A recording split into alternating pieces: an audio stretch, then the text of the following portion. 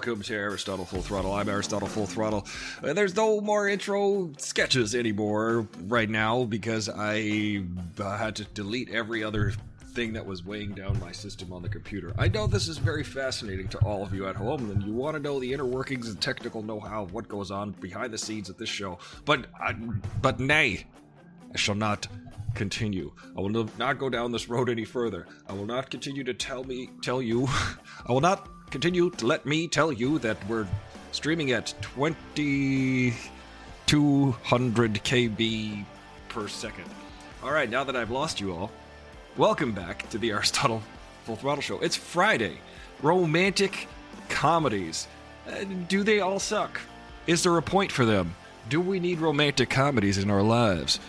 Is there a whole point to romantic comedies or not? And if you're bored with this topic, please just go over to Mediocre Films and watch my friend Greg. That's Mediocre Films. Greg Benson is probably streaming right now. You know, this show functions mainly as a promotional tool for other platforms, it seems. But I'm happy to be here. I'm always happy to talk to you. It's a privilege and an honor to talk to you guys daily like this. I've worked it out so that we could stream at full frames per second. It's amazing, isn't it? It's amazing when you delete a bunch of junk from your computer. It's like just The Purge. It's like the TV show, the movie The Purge. Every once in a while, you just gotta go around murdering apps inside your computer. And there you go. I like that analogy. Do you? I don't. Do you? I don't. Do you? Well. What are you doing on this Friday? What are you doing this weekend? What are you going to do for the Super Bowl? Are you going to have a Super Bowl party? Will you be eating chips and salsa? Will you be eating 7-layer bean dip?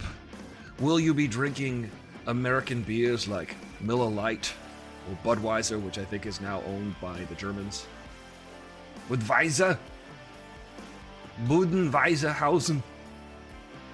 Every time I speak German, I just say like Hausen at the end.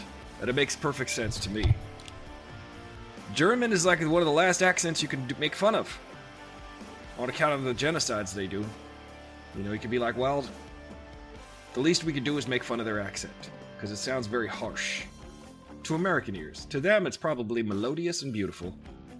But to us, it sounds like,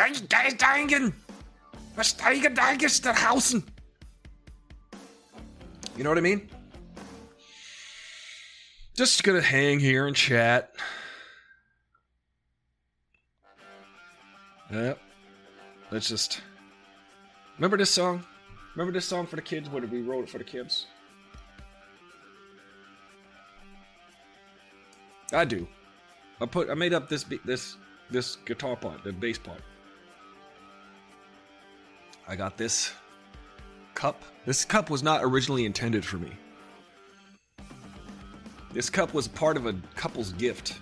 A couple's gift. This was his heart, and it has the heart on it, right?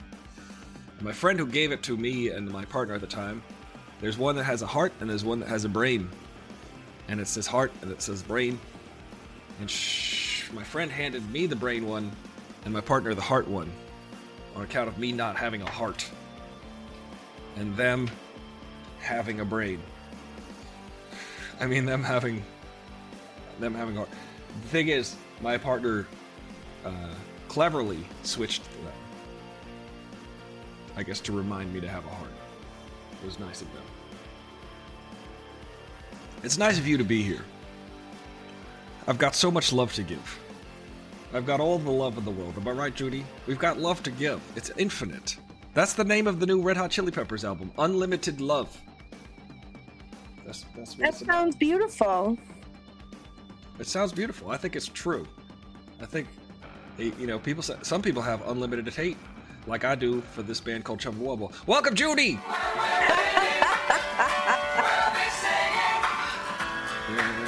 I get knocked down, but I get up again. You're never gonna keep me down. I get knocked down, but I get up again. You're never gonna keep me down. I get knocked down, but I get up again. You're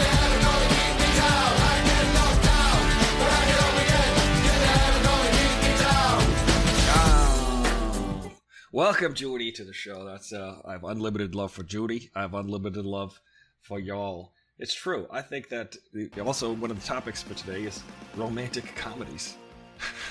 Romantic comedies. What do you think? Do you have unlimited love for romantic comedies?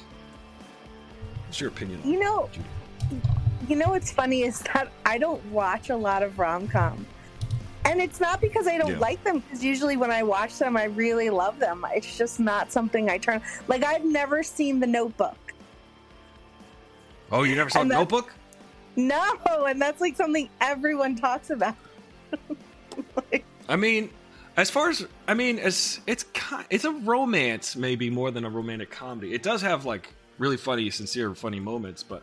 I don't know what qualifies as a romantic comedy, because I was looking at some of the things that were just trending here on Twitter, and one of the romantic comedies they showed was How Stella Got Her Groove Back, and I'm like, was that funny, though? It's just more about a woman just rediscovering her sensuality. She was rediscovering her freedom in life, you know?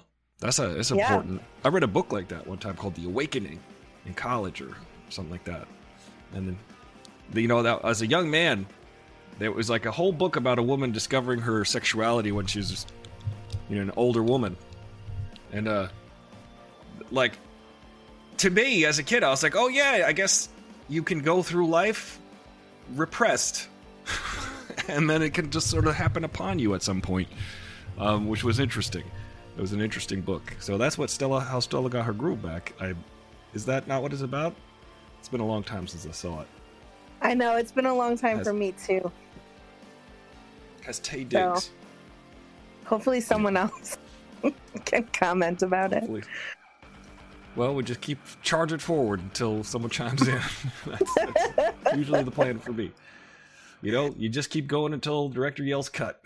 And the director ain't going to yell cut till 7 p.m. Yeah. It's funny because I had that audition yesterday, that callback audition, and I just kept going till they yelled cut. They were about to hit the space bar to stop recording. I just kept going, and then they waited, and then I looked for a button for the scene every time. But sometimes it's difficult. Sometimes it's difficult to be on the spot like that. But especially after this is a little bit more of a complaint about yesterday. I was there for 2 hours, right, before they saw me, and I'm like, usually fired up and ready to go in there and come out and be like done. But then when you're waiting for 2 hours, it kind of like you get punched out. You get like tired by the end of the 2 hours. But at the end of a 2-hour romantic comedy, did you ever see Love Actually? I have. Nobody's allowed to watch that movie anymore. I mean, the thing about it is that they're all awful relationships. Yeah. Like, yeah. It's not really showing much about actual love. It's more about heartache. Yeah. It's not Love Actually. Which maybe that's, I don't know. Yeah. It's heartbreaking. You know, all of those scenarios are heartbreaking. Yeah. Some of them are creepy. Well, that too. like just falling in love with your non-English speaking maid and being like, well, of course she's going to love me back. I just have to, you know, there's like that expectation Colin Firth has, I suppose. Right. In that storyline. I've only seen it once, but when I watched it, I remember really enjoying it.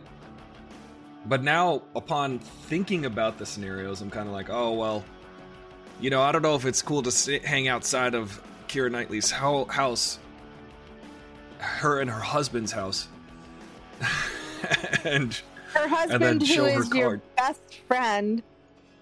Yeah, that's weird. But then again, my contention overall with movies in general is that they're not real, especially romantic comedies. You got a lot of complaints from a lot of people because they just sort of idealize love. Love Actually kind of sort of does, but sort of doesn't. But it's just make them up scenarios. Should they be accurate to real life, or should they be fantastical? Should they just be out of someone's head? Should it just be a story that you tell? I don't know. I think, my brother Ricky, he likes to say, he said about like Air Bud. He's like, that's ridiculous. It's a dog that plays basketball? That's ridiculous. That's out of control. That's so stupid. You could just hear him saying it, right? It's just so dumb. It's just, and I'm like, Ricky, this is the beauty of a movie.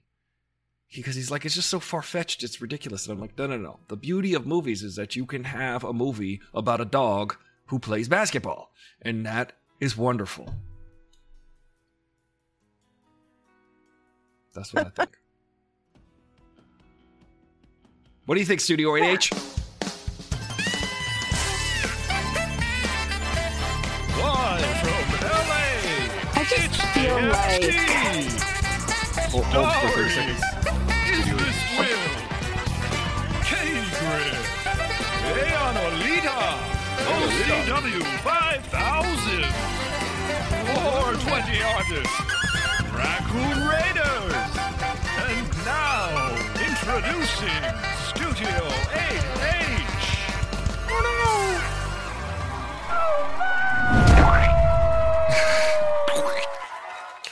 What were you going to say, Judy? I don't even What do you remember. Sorry about that. No, I just It's okay. Yeah. I hear you.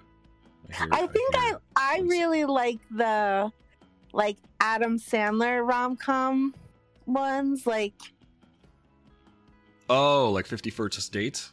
like 50 First Or- Dates, or the one he did with Jen Aniston. I think there was one like because they're all have ridiculous comedy parts, but all have some sort of moral at the end.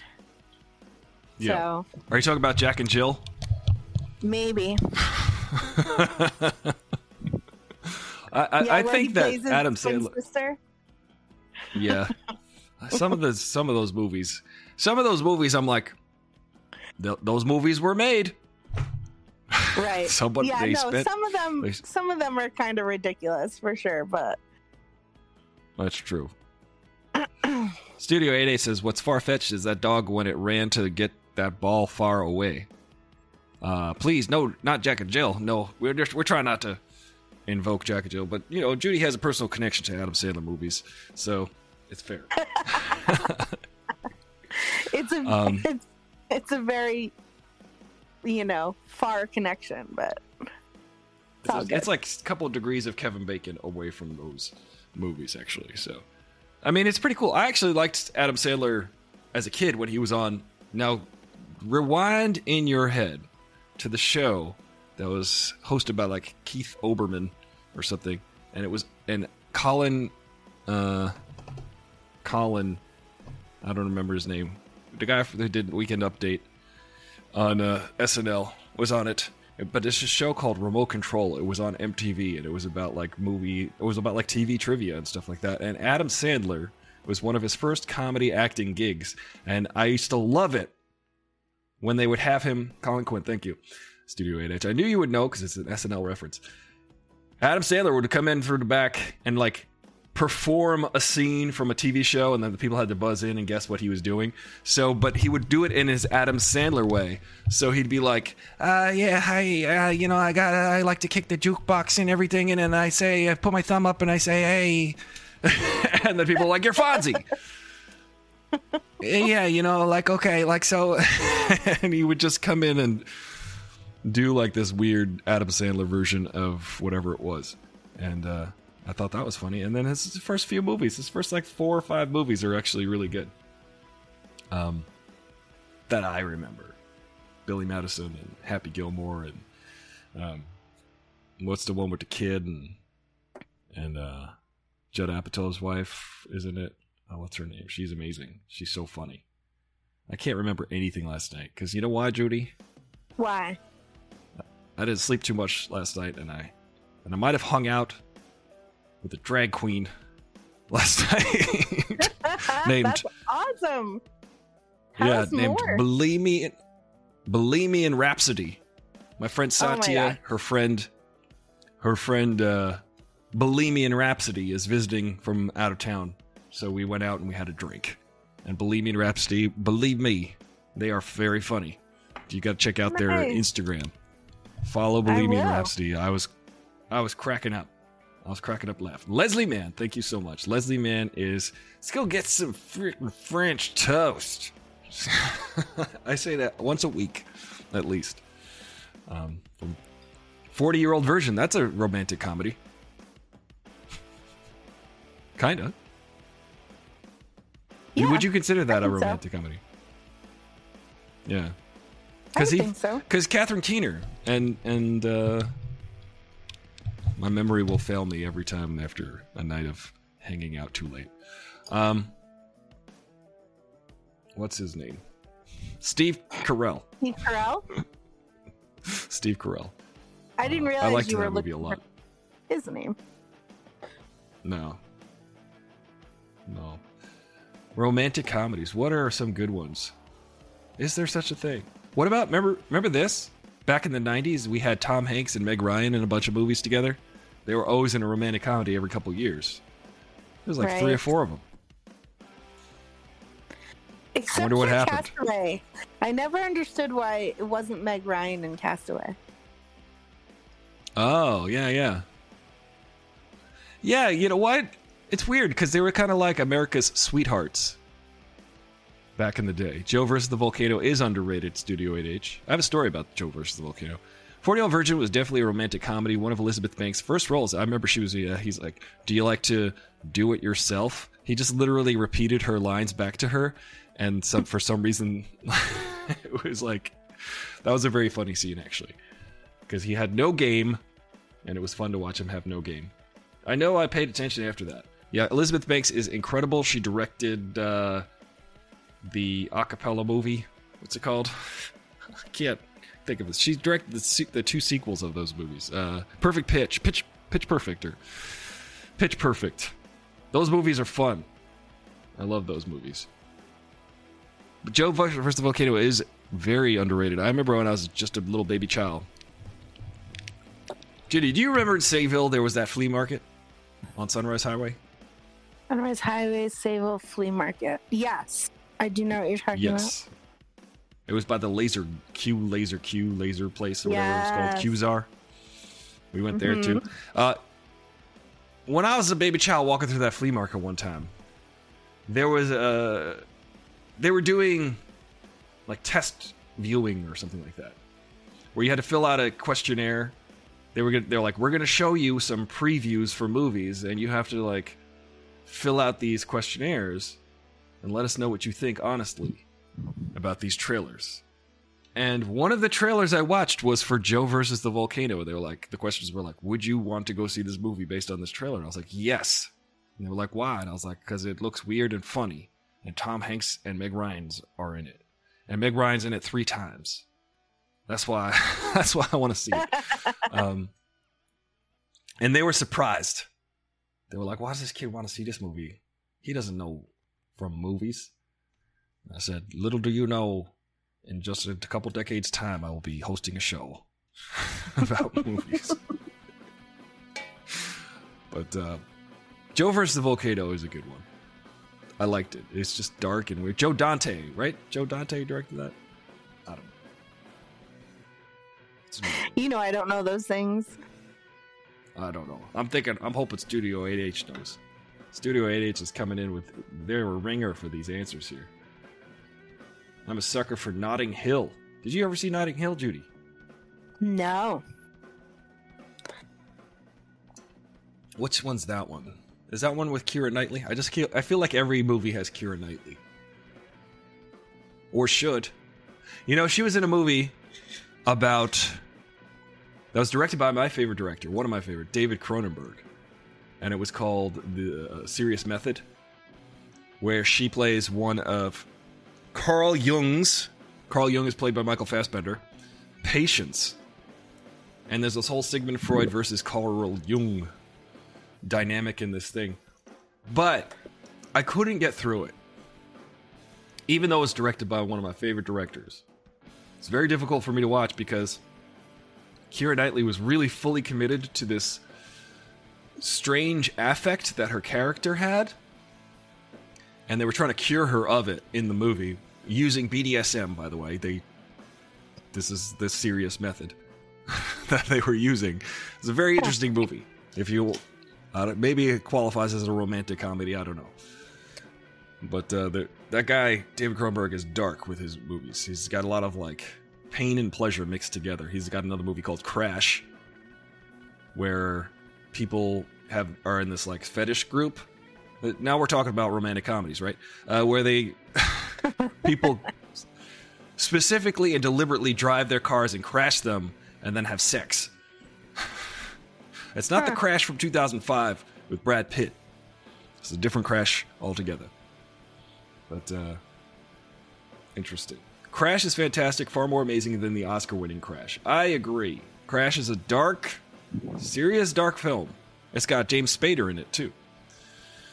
But I do love David Cronenberg. That's a whole other special. That's a whole other day. What happened this week, Judy? Anything happened this week that you remember? I don't even remember. Like, Did in we the invade world? In the world? Yeah, are we in Ukraine yet? Anything?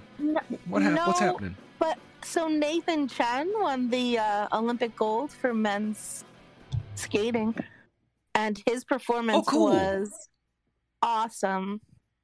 I love His performance was just so good. That reminds me, the Winter Olympics are on. I haven't seen any events yet. I was at the bar last night, and I think it was like they were playing it on the screen, but I didn't. That's cool. You know why I like when America wins the gold? Why? Because I'm from America, and that's pretty much the only reason. I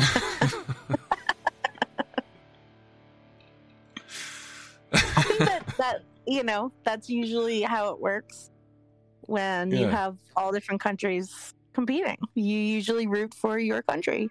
Usually, maybe not always, but yeah. I had to explain it's weird though because last night that go ahead. I had to explain to one of my friend's kids last night that the Russian people who are competing are not actually competing like for Russia right now, technically. Like, they don't have their own flag. They're not. The Russian national anthem is not playing. Like, she didn't realize that. I was like, yeah, that's right. Yeah, the boycott or whatever, the banning. They banned them because of doping. Oh, the doping. The doping scale. I thought it was because of the LGBT issues. And other crimes against humanity, but from what I'm seeing, the official reason is because of the doping scandal. Yeah. I thought it was just simply from the other crimes of humanity that they perform. That's what I it's thought crazy. Too. Yeah. It's crazy though, because the Russians will always cheat. I don't know how much we're cheating because we're America and we're probably not privy to how much cheating is going on or how much doping, or look at Lance Armstrong when that's different. That's the Tour de France, but he's sitting there getting his blood replaced or whatever, right? Getting more blood cells put into him, blood doping and all that stuff, which is crazy because it's like everybody thought he was the greatest ever, and then it was like, oh no, when you've got like twice the amount of red blood cells, you can carry more oxygen in your body and all that stuff. So it's like, okay, we're cheating too. There's people here that are cheating. But the Russians will always seem to cheat because I guess the benefits outweigh the costs for them. And then they just deny it and lie. And it's, you know what it's like? It's like the things that are built into Apple, like the planned obsolescence of Apple products. When they upgrade your system, they already say that, yeah, we do certain things that will affect the performance of your phone because we want to save battery life, or we want to save. They say it's an offset of something that they're trying to fix. But many class action lawsuits will come down on Apple. But companies like Apple build into their plan payouts for class action lawsuits because they will still profit from Right. whatever they're selling. It's actually built into stuff that they know is going to get them sued, but they'll still make a profit. So, who's the idiot now? It's crazy. Us, every time. All of us. Yeah, for sure. Computer, It's crazy. stop all the downloading.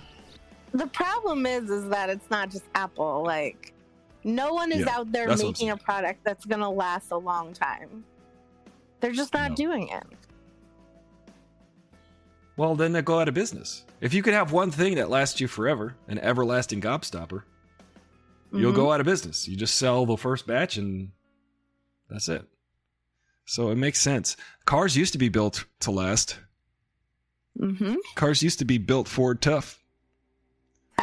And but now not anymore. They want you to buy a new car every few years. But Toyota is still pretty. This is what I did the research for before I bought my car. Toyota will last. They'll last you for a while. Did you see though? So they have a new Ford F-150 pickup truck that is fully electric, and it can haul like, I think it's like 10. I don't know the numbers, but I'm gonna say 10 times. That's a lot, but it's a crazy amount of weight compared to any of the regular gas engines. Really? So, yeah, why aren't we doing that then? They're making electric cars that are not just more efficient, but they are more powerful. Yes. It's kind And of they cool. don't have an engine. They just have like a turbine. You know, it's interesting because I thought you were going to say they could haul an oats. Also, ladies and gentlemen, I'm here all week. I think starting Monday, I'm going to do 4 p.m. Studio 8H. I'm going to start at a new time, 4 p.m. Pacific Standard Time. For you East Coasters, that's 7 p.m. I'm going to try a new thing out because the sun is staying up later and I'd like to go out at night. Dad Joke Friday, welcome to the show. That's a dad joke. My mouse isn't.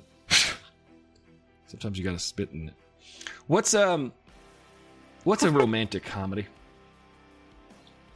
I think if you spit inside the mouse, like when you remember you had to blow inside the cartridge of the Nintendo game, because that somehow, that somehow worked. Let me see what's trending. All right, we've got Twitter opening Twitter now. The media. Entertainment. Let's trending in entertainment. Kevin Smith. Kevin Smith says Spider-Man snub proves why no one watches Oscars. Make a populist choice. What do you think about that? The Oscars, they didn't nominate Spider-Man, and they had 10 slots to fill, and it was mandatory to fill all 10 slots for the Oscar nominations. And they didn't pick Spider-Man No Way Home, which everybody loved. Everybody loved. And it's a good movie. You know, I'm not the person to ask this because I don't watch. You don't watch the Oscars? I don't watch movie award stuff. Yeah. I watch them all. I'm not. I know you do. No, I mean, it's cool. I'm not saying that people shouldn't, but I don't know. Well, you know, I just feel, and so, you know, like, I know you're in the industry, and I fully support everything you do and everything the actors do. Yeah. And we need entertainment. Like, it is a necessary. We need entertainment, right? Like, this, it's a part of our lives. agree. It's an escape we need. But I just don't care who wins what. You know what It's it not a is, thing. though? I acknowledge that every time I watch it, it's just a convention for all of the film industry people to be like, okay, who's working for the next 5 years? All right, let's see. Leo DiCaprio, you're still good. We're going to keep an eye on you. We're going to keep hiring you. We're going to see if the public responds to you. We're going to award you. It's really a congratulatory system, because entertainment award shows are done on entertainment platforms. So it's like, of course they can make award shows for award shows, essentially. You know, Right. it's like they own the outlets, the television outlets, and all of those things. So obviously they could just keep saying, hey, look, we're the greatest, aren't we? Look at us handing awards to ourselves all day. Aren't we great? This is the medium that we're watching, and we're congratulating ourselves on it. I, even as someone who is pursuing acting, I'm an actor. I'm not that guy. I'm not gonna be that guy, but I'm working on it. I told myself my resolution this year is to say that I'm an actor when someone asks me what I do, because that's what I've done the last year, and it's been paying off. So Hey, Ari. it's the thing that's made. Yeah, What do you do? I'm an actor. Ooh, that's a bingo. So let me just say that it's nonsense. It's nonsense. Sometimes people to put too much seriousness and weight into acting and entertainment and stuff, and it's just, listen, it's just fun and games. It's just fun and games. Am I right, Ange? Now, let's play Ange's intro. Say, baby, I can destroy everything. But I'm not. What? But I can. Baby. Shut up and give us your money. Shut up and give us your money, says Hollywood and Ange. Welcome, Ange, to the show. We're just talking about romantic comedies. We're talking about the entertainment industry and, like, what is even the point? We were talking a little bit about the Olympics. Do you ever watch? Did you, Ange? Let me just tell you, the Olympics are currently on, and on Sunday there's a big game called the Super Bowl. So hopefully, you guys, it's the big game. You can't say Super Bowl anymore. Hey, what's up, Will? Check this out. I've got everybody on point. I'm streaming fully at 30 frames per second. You know why? Because I deleted every single scene. Sorry, Carl Weathers Report. You got the touch. Is this Will? You got the power.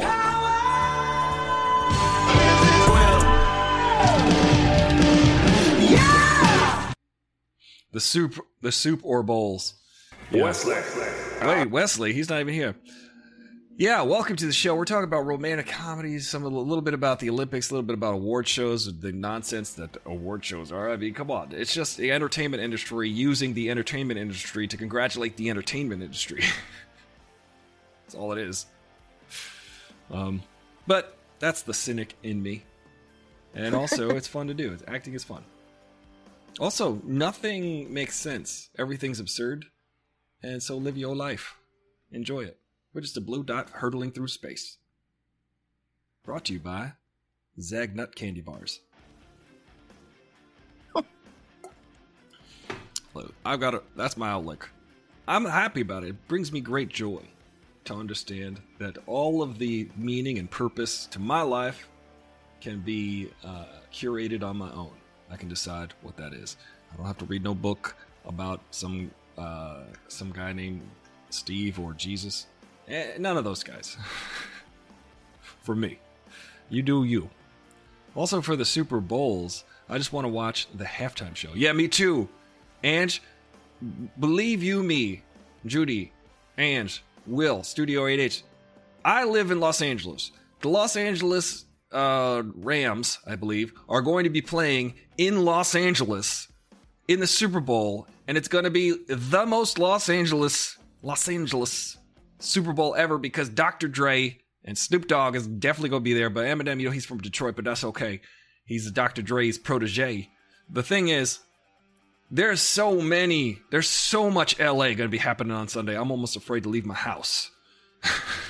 LA will be swallowing itself alive on Sundays. But like, that actually gets me pumped up, Judy. I've actually developed some LA pride. I feel I identify as a Los Angelino at this point. Because I'll tell you, I love it. growing up, we watched The Chronic. We listened to The Chronic. We listened to, all that stuff. So now I live in LA, and I know that vibe. I know that feeling of like that sort of summertime in Los Angeles feeling, having been here for like 10 of them at least, or 11. And yeah, I'm excited. I'm really excited to see that go down. And Mary J, I gotta tell you something. Also, I went to a few years ago. This is like 8 years ago, actually. So it's not a few. It's more than a few. It's several. I was at this vodka event. It was a promotional vodka event. Mary J. Blige it was free. My friend was like, hey, my work got me these tickets to this promotional vodka event. It's a corporate event. And Mary J. Blige is there. And I was like, we're going. That's all there is to it. We have to see Mary J. Blige sing live. And I gotta tell you, she came out there, sang not more than 5 or 6 songs, completely melted our brains. And like basically dropped the mic and walked off. And I was like, Mary J, you just earned that $250,000 or whatever they paid you to sing the 6 songs. You know what I mean? Probably $1 million. It's a corporate event. You get paid. And I was like, Mary J, good golly. She's just ridiculous. She's a force of nature. We were just like, how is this? How? You know? You ever see Mary J. Blige, Yeah. Judy? I haven't, but I do love her music. She's got passion. Yeah, she does. She even sang that song One that she sang with Bono. But she's singing herself. But she's singing better than Bono. I'm just saying. Yeah, she does. She's better singing than Bono, for sure. 100 times better. Bono has got a distinct voice. He's not the greatest singer. Interestingly enough. He's got a sincere yelp. Has a great presence, which makes his concerts so much fun. Yeah, they're pretty good. I was at a U2 concert about 4 or 5 years ago, and it was the tour where Anton Corbin, the photographer who did like all of the black and white photography for not only like a few of their album covers, like Joshua Tree and Boy. He was on tour with Joy Division. And later on, he was their tour photographer in like 1979 for Joy Division. And then in like the mid 2000s, directed the biography film, the biopic of Joy Division and the singer Ian Fleming. I forgot the guy's name. Ian Fleming wrote the James Bond novels. But this dude, Anton, he was like the black and white photographer for like all of these bands and actually directed the movie. And the movie's called Control. See the movie. It's in black and white and it's directed by the photographer for that band and for U2. And it's really good. And here's a fun fact about that movie. The actors learned how to play all the songs, so they're really playing live every time you watch them. So in those scenes where they're singing, they're playing the song live in every scene that they're playing music. And it's great. I love it. Made me really fall in love with Joy Division. Everything about the movie, like everybody in the band that they cast looks just like the band members. It was perfect. It was such a great movie. Classic. Strange thing, but cool. On the Elevation tour, Bobo was sounding like Burning Spear. Ian Curtis, thank you. Ian Curtis. Will's got he's the ringer.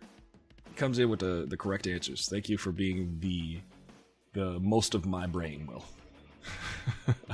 I have no brain left. I still jam to the Hold Me, Thrill Me, Kiss Me, Kill.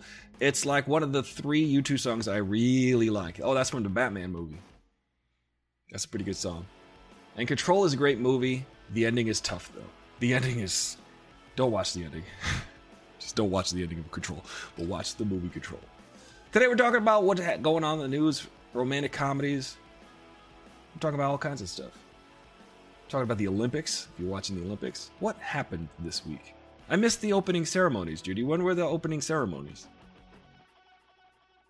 I think they were last week. I think the Olympics are actually almost over. It's passing me right by. I think I'm concerned about this Ukraine situation. It's making me angry. Biden has a meeting with Putin this weekend. Is he going to be Putin on the hits? Uh-huh. You know, I'm concerned. We all should be. It's like World War III out there. What are they doing? I said this the other day. I don't know how it went over with everybody. But when white people start bombing other... When we... I'm going to say when the United States starts bombing white people, say Russia, for instance, that's when they call it World War. It's also when, you know, countries... When white countries try to invade white countries, then it's a world war. Otherwise, it's like a conflict or something. You know? You did say that the other... I believe that. I believe once... I think there's merit to that for sure. Yeah. When's the last time we bombed white people? You know? Was it Bosnia, Herzegovina? Or was it? I feel like when you start bombing Russians, I don't know. That's when you get scared. Because that's when like other countries are like, uh-oh. White people are getting bombed? That's not... We're supposed to bomb all the brown people. Aww. Here's a film school type of question. Is Harold and Maude a romantic comedy? Yes. Ange, have you ever heard War, The Unforgettable Fire? Those are the top to bottom U2 albums I stand behind. Yes, they are great albums for sure. War, yes, a friend of mine let me borrow the CD. They're good. Really, really good. Joshua Tree is also quite good. That's the album they played. While a lot of Anton Corbijn photography was playing on this, I think it was like a 3-story backdrop. It was huge. So it was just like this LED screen 3 stories high, and it was just constantly showing these Joshua trees in black and white and stuff. It was pretty cool. It's called the Joshua Tree Tour. But yeah, I feel like once we start, I think that bombing the brown people is what the United States has become an expert in.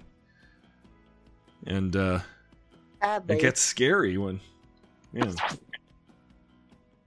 It gets scary. It's always scary. We shouldn't be bombing anybody. Nobody should bomb anybody, guys. We are on this little tic-tac flying through space. We're a tiny little dot. We can't be blowing each other up. It's such a waste of resources and time and life. But, yeah, I just get concerned about... It's just, no good comes of it. Ever. No good comes of that, and no good comes of skiing. You ever go skiing? Seems like everybody twists their knee. They get cold. They're cold. They hit a tree. They die. I went skiing once, and I walked down the bunny slope, and that was it. I went into the lodge, and I hung out for the day. Hot cocoa, ladies and gentlemen. That's all I would be doing. Skiing. I don't... Call me crazy. Maybe I'll try snowboarding one day, because at least my feet will be facing the same direction. But I can't imagine twisting my legs off like everybody gets their legs twisted off. Look, people got to do their thing. But again, I don't know, Ange, Will, maybe you can back me up on this, but skiing, that's like a white people activity, you know? I don't know. I don't know. Like, I'm not trying to call you guys out, but I'm just saying that for me, that's not something that ever appeals to me. Ever. But, yeah. I don't know. It just seems like if you're rich, you do it. I was going to say, definitely like a rich person. They're like, thing. How do we risk our knees and possibly our lives? How do we go into the cold, the severe cold, on purpose? Like, why? How do we do this? Right. Yeah. Is it snowing where you are? Not right now. No, but it's cold. No. LA was really cold last week. I was going around in my long underwear. What was it like? 72 degrees? Listen, Judy, that is cold. Okay? Try to eat a burrito at 72 degrees. That is cold burrito. No, it was like 56, which is chill. There's a chill in the air. When it gets down to like That's chilly. 50. But yeah. But it's weird because, you know, I've got like no tolerance anymore for my I've acclimated to the warmth of Southern California. So as soon as there's a cold spell, I'm like, ugh, I can't do it. One time I was back in New York in May and it was chilly. My brother Ricky's walking around with like a t-shirt on and my teeth were chattering and I chipped a tooth because they were chattering so hard. Oh my goodness. I was freezing. It's like, how do you do it? He's like, what? It's 72 degrees. And it says 56. It's a good temp. There's no practical utility for skiing. Skiing? We went skiing in high school after a class day trip. Now I just want to hear Bombs Over Baghdad, Outkast. Outkast. What are they up to, Outkast? Where's my Andre 3000? He sold 3008. You know, what's going on with Outkast? Let's go call him up. What's his phone number? Can you just dial Andre 3000 and get him? Because I would like to talk to him about this. Big boy. Andre, where we at? Come on, give us another double album. That's what you're good at. You know? It's so fresh, it's so clean. That's what I'm just saying. We need a new Outkast album. That's That what would we be decided. very cool. You know, I listened to the heck out of Speaker Box The Love Below. I listened to that over and over and over again for a year straight. Every day on the 14th. You know? I listened to Yep. that. You know you like to stink, you don't stink, but you do a little bit closer and you smell like ooh, ooh, ooh. Stankonia is amazing. 3000 did a long interview with Rick Rubin last year. Ooh, I gotta watch that because Rick Rubin's been doing these interviews, these sit-down interviews. He did the one with Paul McCartney on Hulu, which was great. You watched that too, Judy. I remember you said you watched that Yes. with Paul McCartney. I love that. It was like so watching fun that. to listen to, too. Mm. Just the way that they were breaking the music down. It was incredible. I love that Rick Rubin, because he's such a mega producer, that he's like pulling out some things from Paul McCartney that we never heard Paul McCartney. And even Paul was like, you know, that's an interesting question. I got to think about that. And you know what I remember from that time is this. And as Rick Rubin was asking really specific musical sort of inside baseball questions to Paul McCartney, and those were really piquing his interest in his memory, and it was cool to watch him dig up all of these memories about recording certain songs. Like the bass line for While My Guitar Gently Weeps is an incredible bass line, the bass tone, the bass line. And Paul's like, yeah, you know, you just record it that day and whatever, you know, you just record it that day and then you have it, you know, it's the one time you play it, really. You're just like, really? I think he plays that song live. He plays that and something on the ukulele, which is pretty cool. That he plays those two George Harrison songs live. But then he plays like 30 Paul McCartney songs, which is incredible. 3K is just at a place where he's putting out music, doesn't really hold an interest as much as creating and enjoying the ride and letting go. You know, it was a missed opportunity. It was Andre 3000 playing Jimi Hendrix in that movie from a few years ago, which is ridiculous. He played Jerry Hydrox in that movie. It was off-brand because they had to not use Jimi Hendrix music. They could only use Jimi Hendrix songs that were covers. They could, because the Jimi Hendrix estate was like, well, we're not going to license your music. Even though Andre 3000 was like a perfect, just in demeanor alone. Not only does he look similar enough to Jimi Hendrix, but his demeanor, his quietness, it was just such a good cast, but a missed opportunity to have Andre 3000 play Jimi Hendrix, but not actually play any Jimi Hendrix songs. Stankonio is an adventure. Actually, never heard the album of theirs after Equemini. That's what I was going to say, Equemini before. Idlewild is pretty good. Yeah, they're good. Idlewild, they did the movie too. Those guys are iconic. I want more. I want more. More Andre. I want Andre 5,000. Give me Andre 6,000. Please. More Andre. You know he's the baby daddy of Erykah Badu. They probably had the most talented kid ever to walk the earth. He and Erykah Badu got a baby. I did not know Two, that. I think. Yeah. Could you imagine how good that kid is at music? Yeah, right. It's crazy. Music is definitely genetic, I think. I mean, honestly, I think Paul McCartney's son is a better musician than Paul McCartney. Wow. It's a bold statement. He's not a better songwriter, clearly. But listen, he plays lots of instruments and he plays them better than Paul McCartney, in my opinion. Which is crazy to say, but I've seen this dude play. Yeah, James McCartney. Have you ever seen James McCartney play? I have not. I will He's take a better your word. singer. I don't know if he's a better singer, Really? but he's a better. I don't know if he's a better singer. The thing I love about Paul McCartney and Paul McCartney singing is that I never had really the appreciation that I do have now after watching Get Back with Paul McCartney, because just watching him come up with those songs and sing those songs and record those songs that are iconic now, that we know, everybody knows those melodies and those songs, how much he has to sell the song as a singer.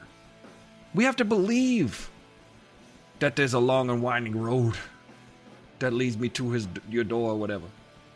We gotta believe that he's like, yesterday, for instance. He's 22 years old. He comes out on stage and he plays the acoustic guitar and he's singing about this lost love yesterday. You believe him. You're sad for him. He sounds like a guy. You know, that's the thing about songs. You gotta sing the song. And he sings the songs. I know that sounds like a stupid statement, but what I'm trying to say is that he believes what he's saying. He's sincere. And song doesn't work unless you're sincere about it. That's why, on the same token, you've got Axl Rose says sometimes he can't take it because every night he's thinking about his heroin addictions. You know, and he's like sitting there every day, got to say how much he's doing drugs and stuff, but he's trying not to be doing drugs anymore, I don't think. But every day he's just like, wake up in the morning around 7, get out of bed around 9. He's been dancing, Mr. Brownstone. You know? That's my Axl Rose.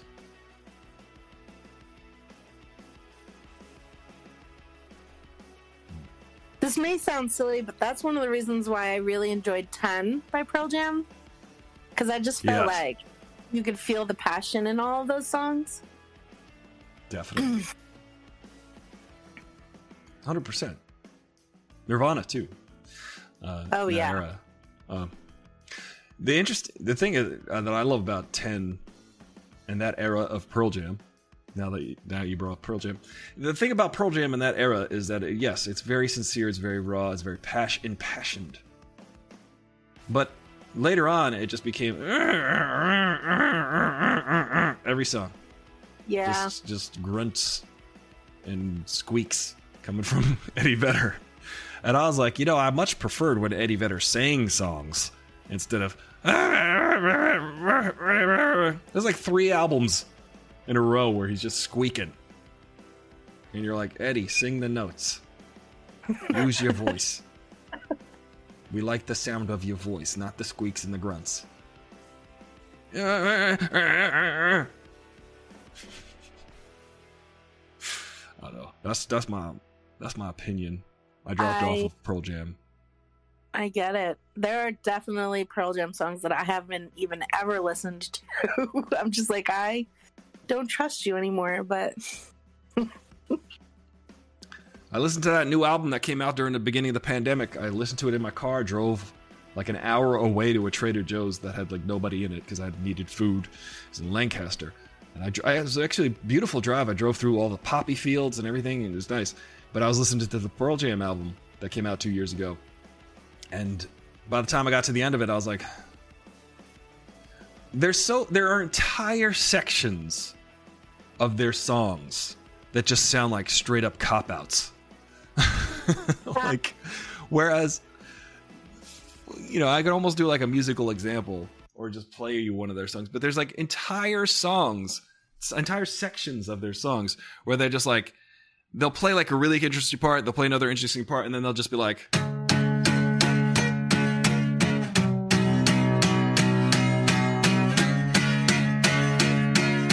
let's get to the next section so we can get out of this part. I'm like, guys, you're just trying to fill time on an album. If it sounds dumb, make a better part. Sometimes it doesn't work. It's not like, you know, Rearview Mirror, which has got a great ending. But it ends just chords, like wailing in chords. But my barometer, when I'm writing a song with a band or something like that, and I'm in the room, my barometer for that, it's very simple. Just look at everybody in the room while you're playing the song that you just wrote with the band members. Look at everybody and see who's bored. If you're playing a part of a song and someone's bored about it, what makes you think someone else is going to like that if you're bored playing it? That's happened many times. Makes sense. You gotta want to have a fire in your belly. You want to be playing the heck out of the song. You want to be like, ah! You want to be saying something. But I've been in a couple bands where, you know, you got like a really cool section, a really good chorus, a really good verse again, and then suddenly there's a section that you could just tell everyone in the room just wants to get through this part to the cool part of the song. And I'm like, wait a minute, guys. If we don't want to play this part of the song, let's either write a better part that we do want to play or get rid of it.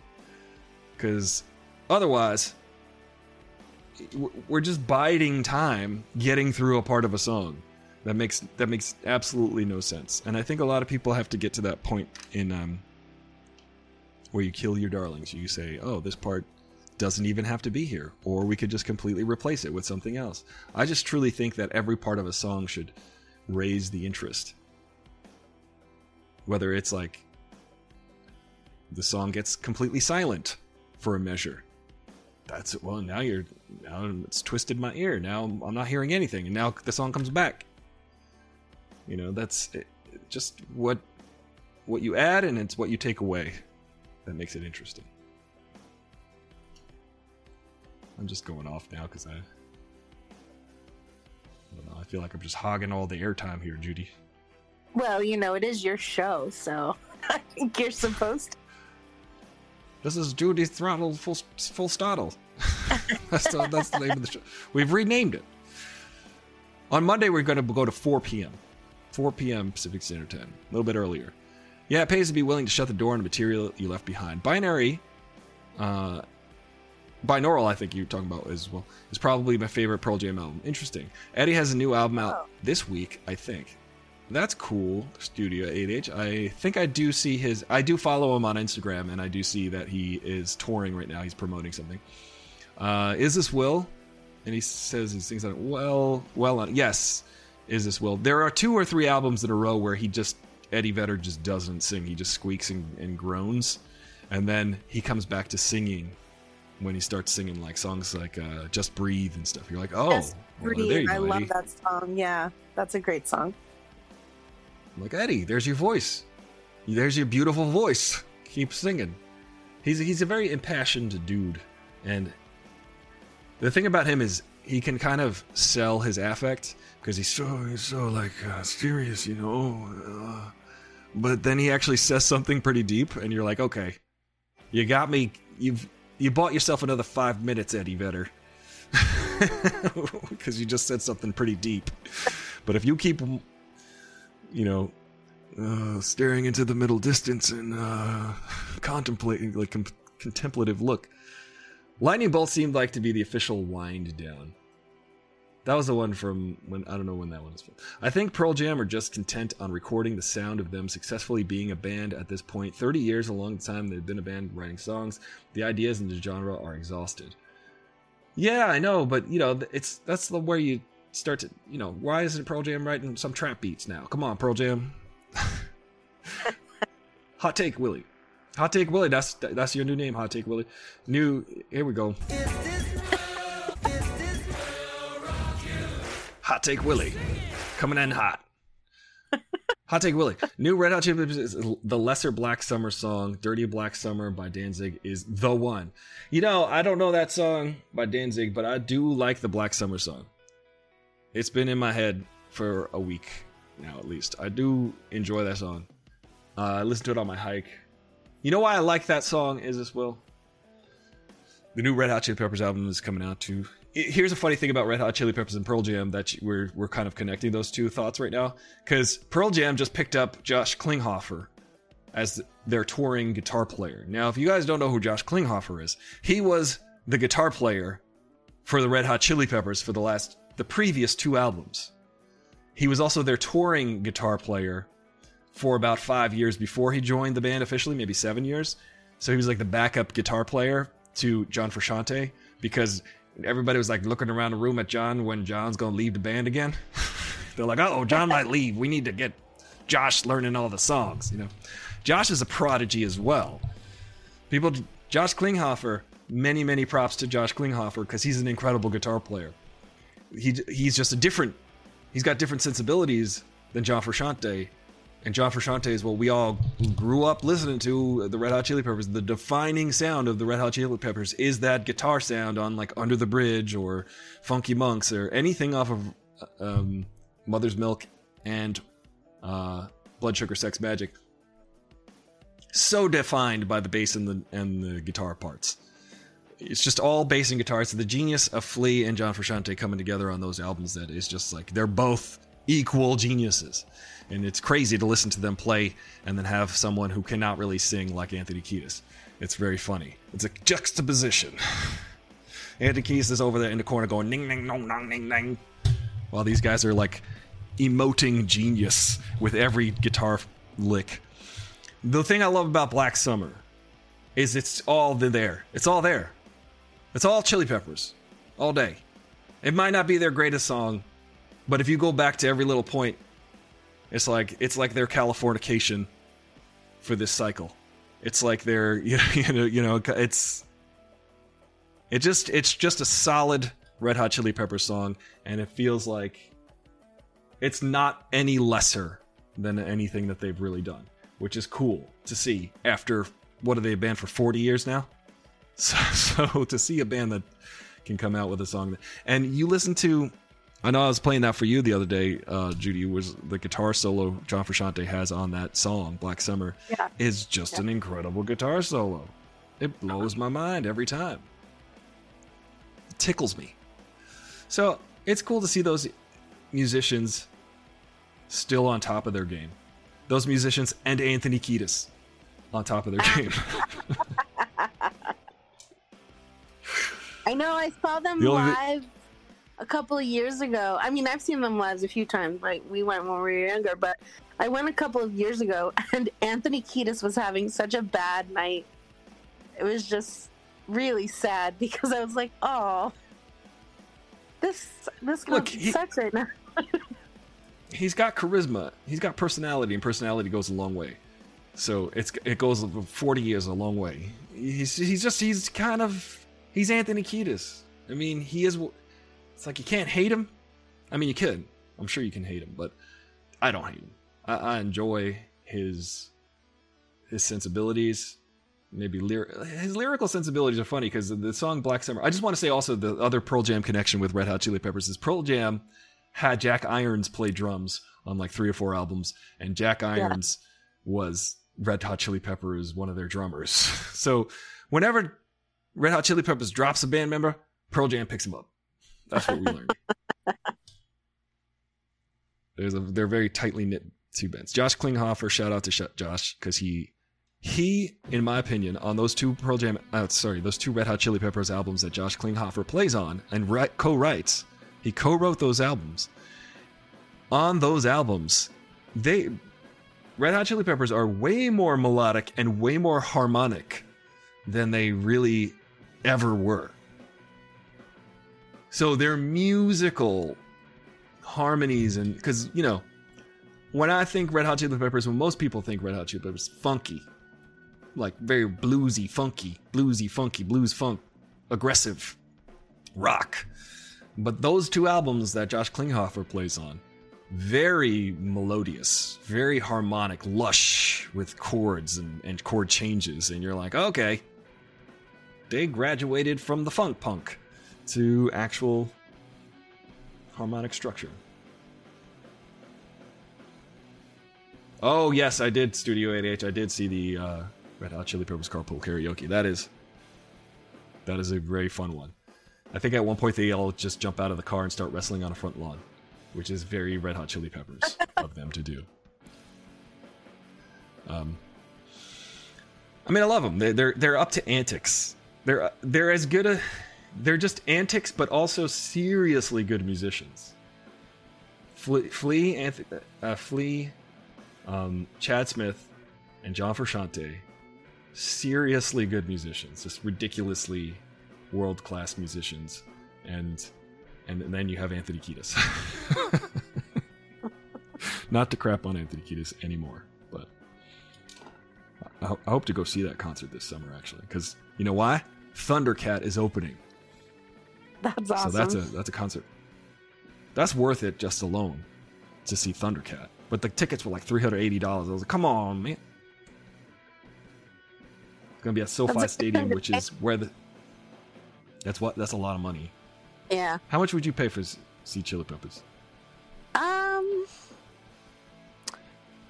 You know, probably up to $200 maybe.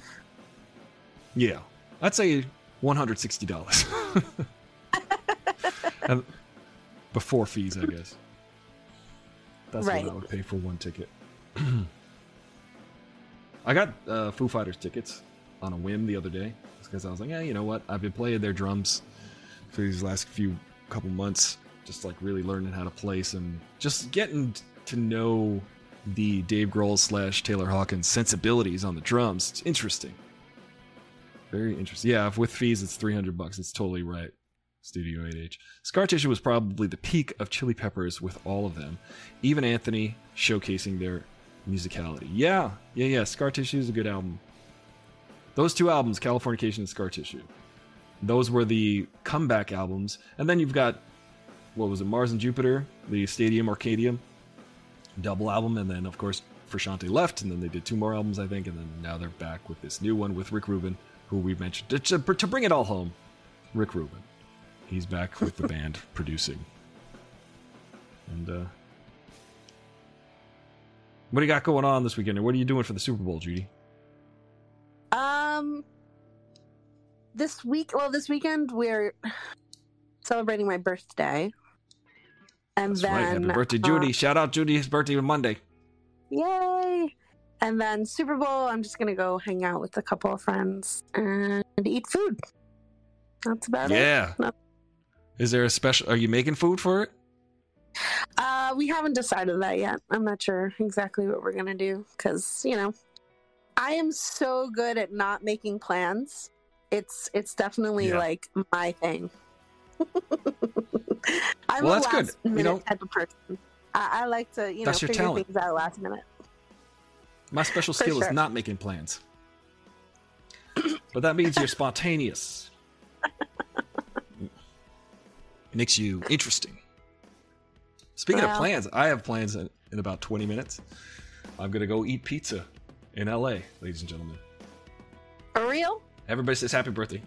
Yeah, there's a place on Santa Monica called Desano's, and they make it like in the oven right there, and then bring it from the brick oven to your table, and it's nice and greasy and cheesy. So I'm like, I can stomach that pizza. But yeah. So I'm gonna go do that. What are you doing for the rest of your weekend? Tomorrow I'm probably gonna play drums. I don't have any plans for the night yet. Maybe I'll just, I don't know, maybe just make some music. We'll see. It is Saturday night. Maybe I should go out dancing. Ooh. But Sunday, I don't know if I should leave the house. Sunday, I might go to my friend Lee's house and watch the Super Bowl. That's actually my plan. Oh, that would be tentatively. fun. Yeah, they're just going to sit by the pool and have the Super Bowl on. Which will be safe because we'll be far from SoFi Stadium, which, by the way, is just like 20 minutes that way. It's going to be scary. Every bar, everything. And if LA loses, it's going to be riots, I think, because everything is here. You're they better win. want to pack a bag and possibly sleep over in his house. Yeah, I'm going to sleep on the roof. If LA wins, there'll be riots. So just you wait. It's going to be crazy. Greasy and cheesy, beautiful meat, maybe lean cuisine. Indeed. Well, everybody says happy birthday, Judy, and I will say happy birthday to Judy on the day because I will be I will be starting at 4 p.m. starting next week, 4 p.m. Pacific Standard Time, Aristotle Full Throttle show. We're talking with Judy today and just hanging out, just talking about romantic comedies and Red Hot Chili Peppers, apparently. Also, Anthony Kiedis. And in the words of Anthony Kiedis, ning nang nong nong ning nang nong ning ning nang nong ning lobby lobby dibby blah blah blah. The dude writes too many words and he doesn't even have words for a soul to squeeze. Where I go, I just don't know. Ning nang nong nong. What? And that's the other song. That's Been Around the World. Been around the world, ding dang dong dong. Come on, dude. Chop chop. Cheese stop. Chop chop. Shortstop. I don't know. They got ideas, that band. They got some fresh ideas. But the new song, not bad. I like it. It gets me, it feels like summer. It feels like LA summer to me. Waiting on another romantic comedy favorite of mine. About Time? Oh, About Time. I know which one you're talking about. Is that the one with like the remote control or something like that? I don't know. Well, ladies and gentlemen, thank you. Ange, I fulfilled the 45-minute outro. Judy, thank you for joining me. Thanks for all the birthday wishes. Thank you, Judy. Oh, also, Happy birthday! there you go. Did you? Yeah, we'll just do that a little louder. Happy birthday! There you go. All right. I'm gonna go experiment on this pizza. I will take a picture of this pizza and put it in the Discord, and you guys can judge for yourself by your eyes. You can eat the pizza with your eyes and tell me how it tastes. But Domhnall Gleeson is Doctor Strange's girlfriend. Oh, you mean Doctor Strange's girlfriend? She's Canadian. Her name is I gotta get this name. Because why am I not getting it? Because we just talked about The Notebook, and she's in that with the other Canadian, the Gosling, the Canadian Gosling. Yeah, Rachel something. Rachel McAdams? Right? McAdams. Rachel McAdams. There it is. Rachel McAdams. Thank you, guys. My brain doesn't work today because I was out a little bit late last night. I was hanging out with my friend and her friend, who's a drag queen, who you should follow on Instagram. Their name is Bohemian Rhapsody. They're hilarious. They're very hilarious.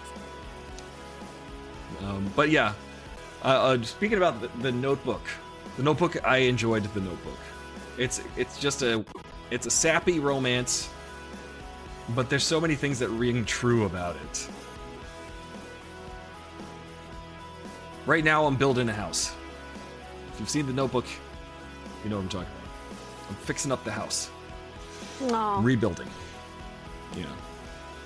See, it's worth watching. One of James Garner's last roles, I think. Really? Yeah. It was good. All right. I think we did it. I think we covered it all. We've done it all, and now I've got to leave because it's 7:13, and 7:30 is the time I should be there. Have Thank you fun. guys for joining me. I'm gonna enjoy that pizza. I will. I will have fun. Thank you so much, guys. Happy weekend. And happy Super Balls.